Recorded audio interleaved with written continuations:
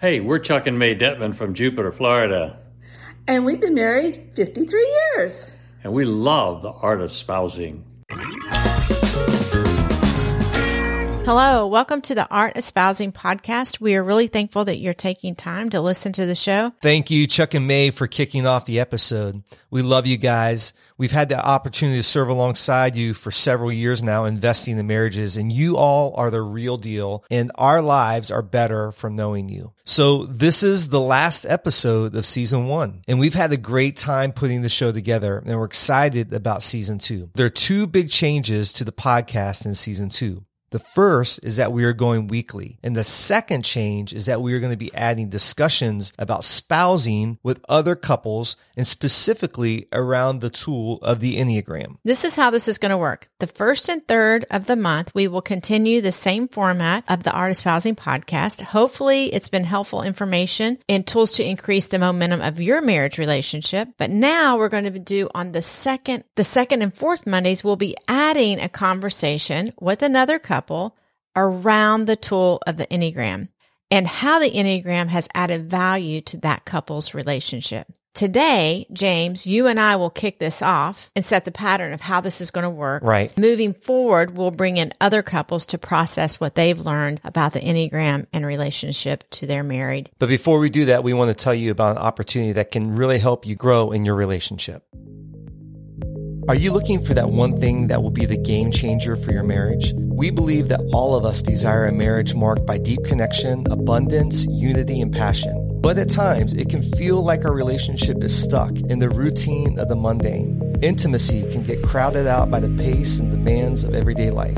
It's not uncommon to feel trapped by one's circumstances. Can you relate? If you want a greater connection with your spouse, if you are tired of feeling stuck in the same old, if you desire to feel the thrill of fun and discovery again, like you did when you first met, we can help. We support couples to reconnect, recharge, and re-engage to pursue their life purpose together. We offer the Marriage Reboot Retreat by Married for a Purpose. This is a private 2-day intensive experience for you and your spouse to work exclusively with Lisa and I for 2 consecutive full days to identify where you've been, define where you currently are, and discover where you want to go together. The Reboot Retreat is designed for a wide variety of marriages. Whether you're in crisis, a struggling marriage who needs a unified vision, or you just want to go from good to great, or maybe somewhere in between. If you would like to find out more about the Marriage Reboot Retreat, you can set up a discovery call with myself and James, and we can tell you all about it. The link is in the show notes, or you can direct message us on Instagram or Facebook at Art of Spousing, and we will send you a link to schedule a discovery call. So Lisa, several years back, you made the investment to become certified as an Enneagram coach through a unique tool called the Integrative 9. It's regarded as one of the most accurate tools out there dealing with the Enneagram. It's also the most comprehensive tool, and it identifies and deals with layers of information around the person's core Enneagram type. Yeah, Enneagram is pretty complex, and I love this tool. There are a lot of tools that you can use to assess what number you are, but this one gives you a lot of information. It's kind of like an onion, lots of layers, and sometimes you cry when you actually pull off the different layers. Before we get started and talking about you and your Enneagram type, right, I thought I would give a brief overview for those of you who are not familiar with Enneagram or may need a refresher. And of course, this is highly complex, so I'm giving like just the bare bones. Right, 30,000 foot view. Yep, 1 through 9, and James said amen because I have a lot of words. That's true. So there are 9 types. I'm going to start with 1. Okay. 1 is the strict perfectionist. These are highly integrous people. If you want something done right, you're going to ask a 1. Okay. They can be a little rigid and non-flexible, but that's just a baby side effect of them. They're actually wonderful people. I actually love 1. So that's right. I love all of them. 2 is the considerate helper. These people are very attuned to the needs of others, sometimes not so in tune to the needs of themselves. You may find them helping you with water that you didn't know you needed, or a jacket or a raincoat, rain boots. I don't know. They're highly helpful people, very empathic people. The third one is the competitive achiever. They love to achieve. They live in a paradox of they're either winning or they're losing. There's really no middle road. They love success. They're actually called the chameleon of the Enneagram because they can shape shift to be what people need them to be. And they're also called the politician because they can spin some words and make things sound fantastic. The 4 is the intense creative. That's exactly what they are. They're intensely creative. That doesn't mean that only 4s are creative, Right. but they are very familiar with feelings. Yeah. Lowest of lows, highest of highs. Correct. They're said to be able to verbally articulate God's creation and emotions when they're healthy in the most beautiful, poetic, descriptive ways. Not necessarily just in writing, but in all forms of That's beautiful. creativity. They are actually very comfortable with pain. Okay. 5s are the quiet specialists. Okay.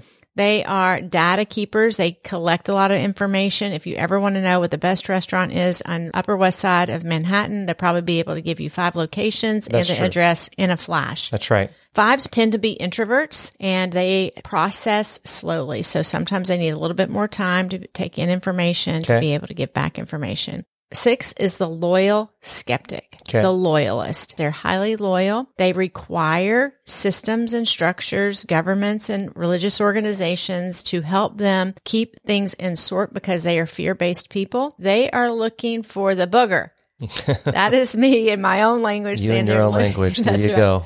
Looking for where the kinks in the armor are. They are threat assessors. They're great for knowing what could happen, but if not in a good space, they could probably circle the drain pretty good. Okay. 7s are the enthusiast visionary. These people are the Peter Pan of the Enneagram. They're forever young. They're moving from one adventure to the next. The best foodie you know could possibly be an Enneagram 7. They really do not like to linger in any one thing. They have already eaten lunch and they're ready to talk about dinner and what they're doing the next day. They do not like pain. They will avoid it and just feed themselves with lots of fun things and activities to avoid that. 8s, the active controller. Okay. These guys are very assertive, dominant people, love to take control, challenge probably any idea possible. When there's an 8 in a room, you're probably going to know that they're there. And then the 9 is the peacemaker. This is the sweetheart of the Enneagram. They actually can understand and identify with all numbers. So they're usually confused of what they are because they think they're everything because they can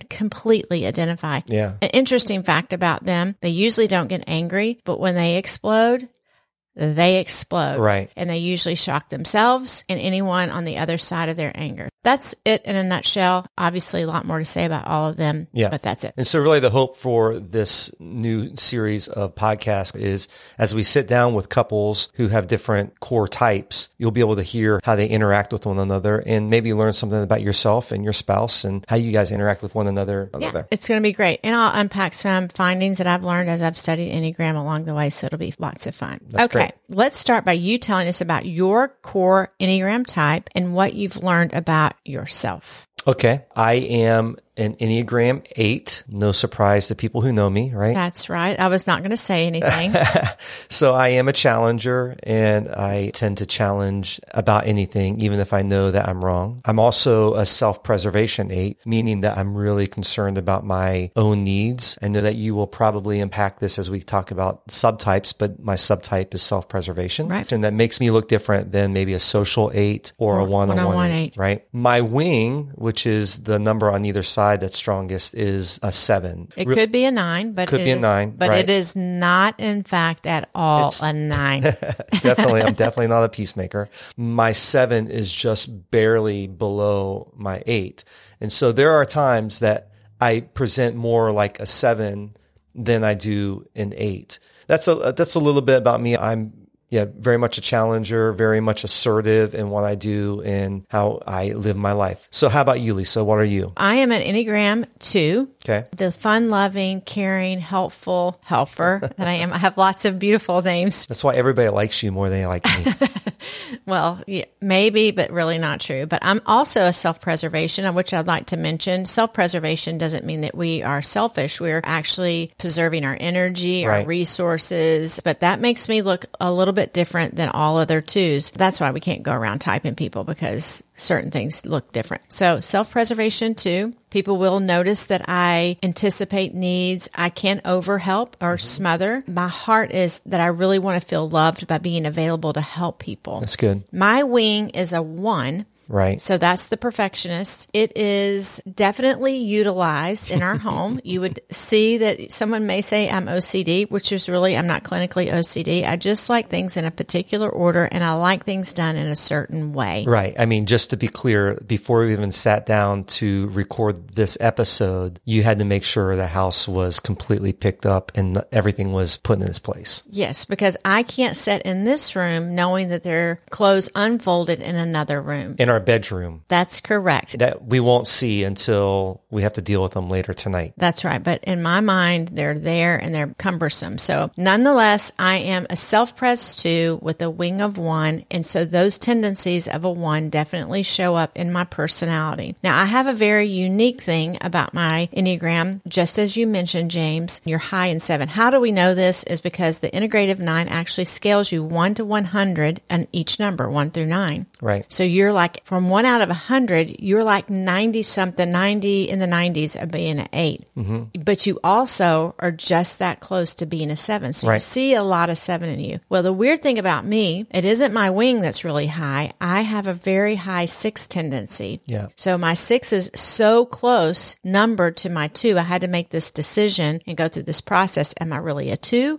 Or am I really a 6? Because that is how high I score in the loyal skeptic. It's true. So I do circle the drain. By what I mean by that is I threat assess so much. I connect dots of threat so much. It is actually painful in my mind how I can see an accident 2 miles down the road before it ever happens. And the truth is it never happens. Yeah. Well, the funny thing about you, and something we laugh about, is how you can go from 0 to 100 in worst case scenario. We could say, hey, we just heard that Joe was in a car accident. And you're like, oh my goodness, did he lose his legs? So you go to like the worst case scenario that could happen. And it's actually been a fun journey with, especially raising kids. When they misbehave or something, you always go to like the absolute worst, that they're going to end up in prison or something. That's right. That's right.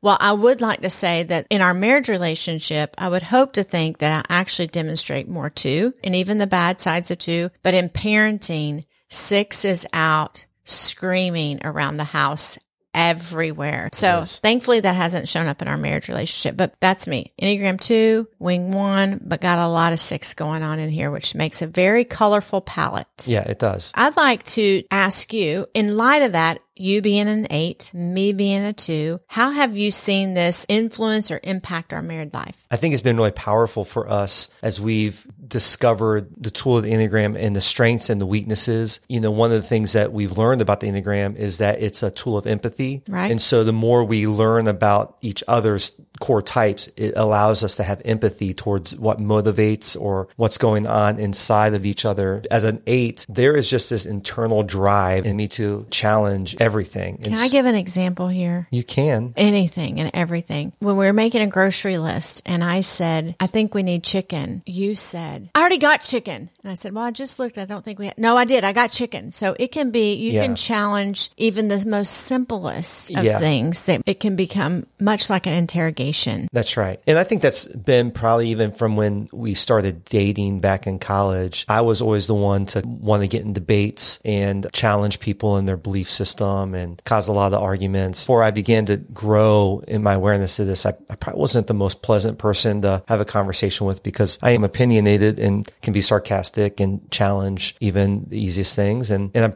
pretty quick at synthesizing stuff. I mean, that 7-8 combination allows me to come to decisions and synthesize things really fast. And so I think in our relationship, it's been good because I don't leverage empathy really well, where you gush empathy as a 2. And so I think it's balanced out our relationship, especially with other people, that you just make me better in that area. And then I think there's also some things in our relationship that you're not very direct. You don't synthesize things really fast. You don't make quick decisions. As we've grown in our relationship over the last 30 years. It's allowed me to step in and help push you to make the right decisions, not to push you to do something you don't want to do, but just in a healthy way. In a healthy way, just to push you over the edge on the things that you know you need to do. And so I think that's been good. I think some of the challenges, honestly, more recently, some learnings around this would be as a helper, too, that your motivation is to help people. And that's how you feel and express love to people. You don't receive help that well from me. And so I want to sometimes come alongside and help solve a problem and so forth. And that actually can sometimes cause tension in a relationship because you don't readily receive help because you don't want to be needy. Correct. And so I've had to learn in our relationship that there's times that I have to let you process it through until you come to me and say, hey, can you help me with this? But even that, like if it's a computer issue and so forth, if I take too much control and just start showing you how to do it, and it feels like it takes the ability for you to feel needy, it can cause tension. Would you agree with that? I would agree with every single thing you said. I wished I would have been writing down all the things you said because I'd love to address them all and add to them, but I'm going to go from memory as best I can. Yeah. So the first thing that you said is that in college, you would love debate. 8s do like to just throw a stick of dynamite in the room and watch everyone scramble. Yeah. That would be the worst thing that I would want to experience as a 2. So that tension for me in our relationships from then to now, although you've obviously matured and softened a lot of that, but that still is in you, that you actually enjoy a hearty, robust conversation where there's tension when you have no ill will. You're just wanting to feel this like intensity, which is what 8s are about. 8s love intensity. So that isn't argumentative to you, but it feels that way to me. Yeah, it's true. The other cool thing about the 8 is that they are described as a marshmallow wrapped in barbed wire. So very tender-hearted, soft-hearted. And I've seen that expressed toward me in a lot of my emotional healing, that you have had a lot of empathy for me because you do go 2-2 in strength. We'll talk about that here in a minute. Yeah. But you do know how to leverage empathy. You have empathy. Just because you're strong and you're a challenger doesn't mean that it's not there. Yeah. But you have had over the years, over our 30 years of marriage, of me navigating a lot of things in my life that have been very difficult for me. You have patience and empathy and very tender-hearted toward me. And 8 has served me well in that you are a fierce protector. Yeah, that's true. Everyone on your team, but especially your first team, which happens to be me. Right. Yeah. So in that, and you're talking about challenging me and pushing me up, it's really been less about challenging, pushing me, but more about giving me confidence to go, you got this, you can do this, step out. Or in my Enneagram 6 spin, where I keep threat assessing and trying to figure out, and then with the 2 going, oh, how is this going to impact relationships? If I do this, I'm going to lose all my friends. You help me synthesize. Yeah. Stop threat assessing, stop the monkey mind, make a decision, move forward. And so to me, that has been so vital. The benefits of you being an 8 have served me better and served our marriage better than they have been a deficit.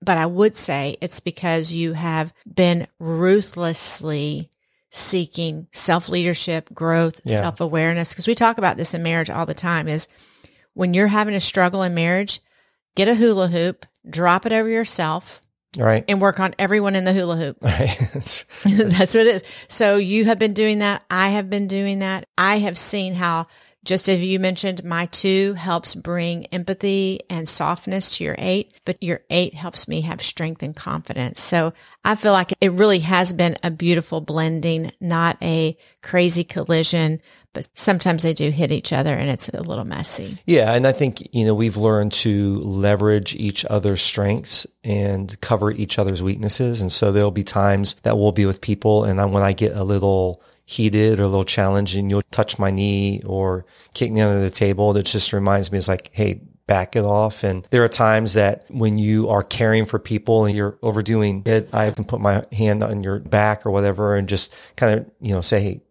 let's wrap it up type thing. And so I think we've leveraged that in each other to the point that I think it's really helped us a lot, so. Yeah. Well, even this week, I won't go in a lot of detail because it's a lot of detail. That's why I'm not going to go into it. Thank you. But my helper self got the better of me in helping. Mm-hmm. And I often overextend myself to a place of burnout that I'm helping with anyone and everyone's requests. And because I've lived in this county for over 25 years, I have deep, long-standing, wide net of relationships that all could possibly need me one time every 2 years. Right. And then I'm actually doing something every day. And you have provided of like, Lisa, think about that. But I have to also come without my defenses up and irritated, ready to pounce on you about going, don't tell me what I can't do. It's like listening, pausing, hearing, and adapting to what I need to do. So it is true. I love it. I think we work well together. Yeah. And but we've also grown. Yeah. And I think, before we jump into maybe like the stress and release piece, I think the one thing that's really important to note is because we know each other so well, we know each other's strengths and weaknesses. This tool is not supposed to be used as a tool of... It's not a weapon. It's not a weapon. So it would be very devastating to our relationship if I was like, oh, that's just so two of you. Stop being such a two. Or you're 8, you're just challenging everybody just like an 8. You're just being so 8. That would not be good. But when you reverse as a tool of empathy, like we talked about, I can actually see that, man, like in this situation just recently this week, that you really just poured out of what motivates you to help. And especially if you're taken advantage of, man, that just really bothers me. So I can feel a lot more empathy towards that. Or if you see something in me, especially if it has something to do with an injustice with a person or with you or with a team member and I get heated, you can empathize and not just call me out on that. So. Right. That is interesting because I have noticed in seasons, even with lots of work that you have had and grown in empathy and leveraging it more in your work relationships, family relationships with our kids and myself, that when you want to express your 8 and you do not want to listen to my gentle nudge or pinch on the elbow, or vice versa, if I don't want to listen to you and I overextend myself, but since I'm talking about you, I'm going to talk about you. But if you choose to do that, one of the things that's been really difficult for me because of my high relational self and people pleasing self, when you blow up relationships or you choose to blow up in an argument, I took responsibility for your choices because the two of us are one, but you are your own man. You make your own decisions. We can help one another. But if you're going to actually fight for an injustice and blow your influence in a moment, not my responsibility. Right. And so that was a very hard lesson, I would say, from being from a 2 perspective, married to an 8.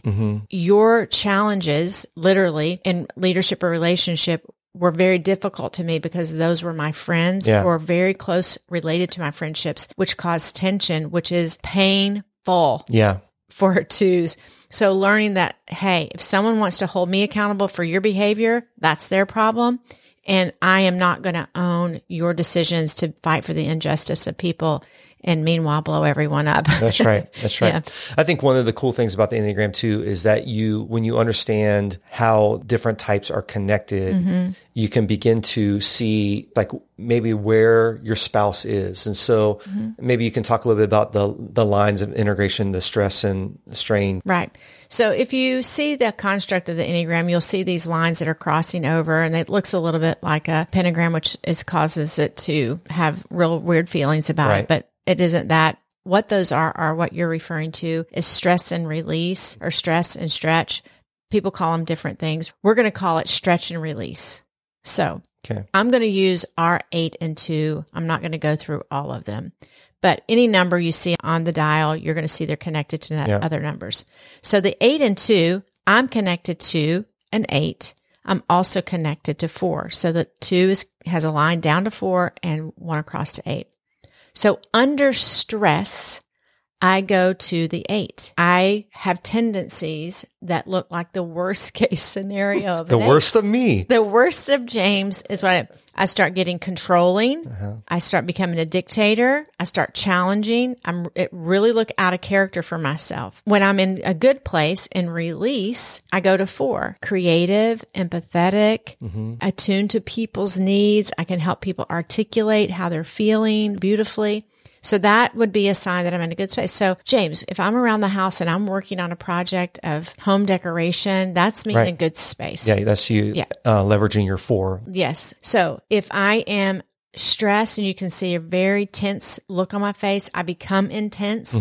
That is a warning sign. Yeah. Mayday, mayday. Danger, Will Robinson. Danger. Right. That's Run. right. Run for your life. Right. Well, for me, I can actually use that as a tool of growth. There are certain things that make me feel like my eight's about to explode, and I can take note of that. And I do make choices in that moment because I know exactly, which is a whole episode in itself. And I actually have things that I do to settle myself down. Most of the time, right off the top, I'm not going to respond and I'm not going to talk. Right. So in married life, when I'm feeling that way, I may say to you, because I have a tendency to be passive aggressive as a 2, but I would say to you, James, I'm feeling a little 8-ish. I'm retreating only because I'm trying to gather my thoughts. I don't want to blow up, but I'm not being passive aggressive. And I've had to declare that because you could think I'm retreating to punish you, but I'm retreating to get myself together so I don't make it a bigger mess than it already is. That's good. Do you have anything to add before I talk about you as an 8? No, I think that's good. I mean, I see those tendencies, and it's allowed me to know how to approach things or not to approach things. And I still screw up from time to time approaching at the wrong time, but that's life, right? I'm learning. We're both learning. Yeah. So you want me to talk about mine?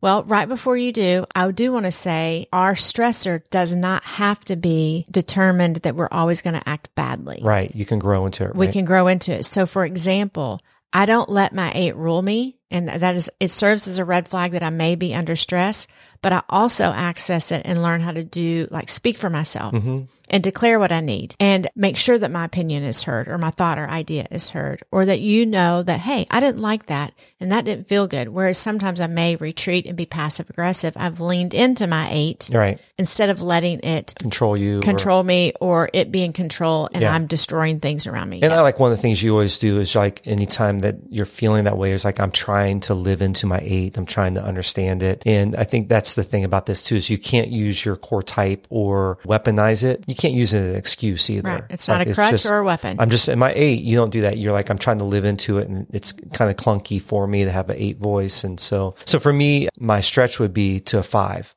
So what that looks like for me is I tend to castle up. I'm already an introvert, but I tend to get very quiet, very by myself. I don't talk. I become very internal in my processing and very guarded with my energy and resources specifically. I think one of the big discoveries for me just recently was just how when we're in the season where finances are a little bit tight, because that's like a stressor for me, I go to the 5 and I tend to try to figure out how to protect, how to guard, how to cut spending and so forth so that there's enough there. You'll be making Excel spreadsheets. You'll be researching everything. Yes. Yeah. I'll get us on rice and beans and, stars. Yes. Maybe not that bad, but, but I do tend to hoard that, and 5s tend to hoard their energy, and I'll do that in those stressor areas.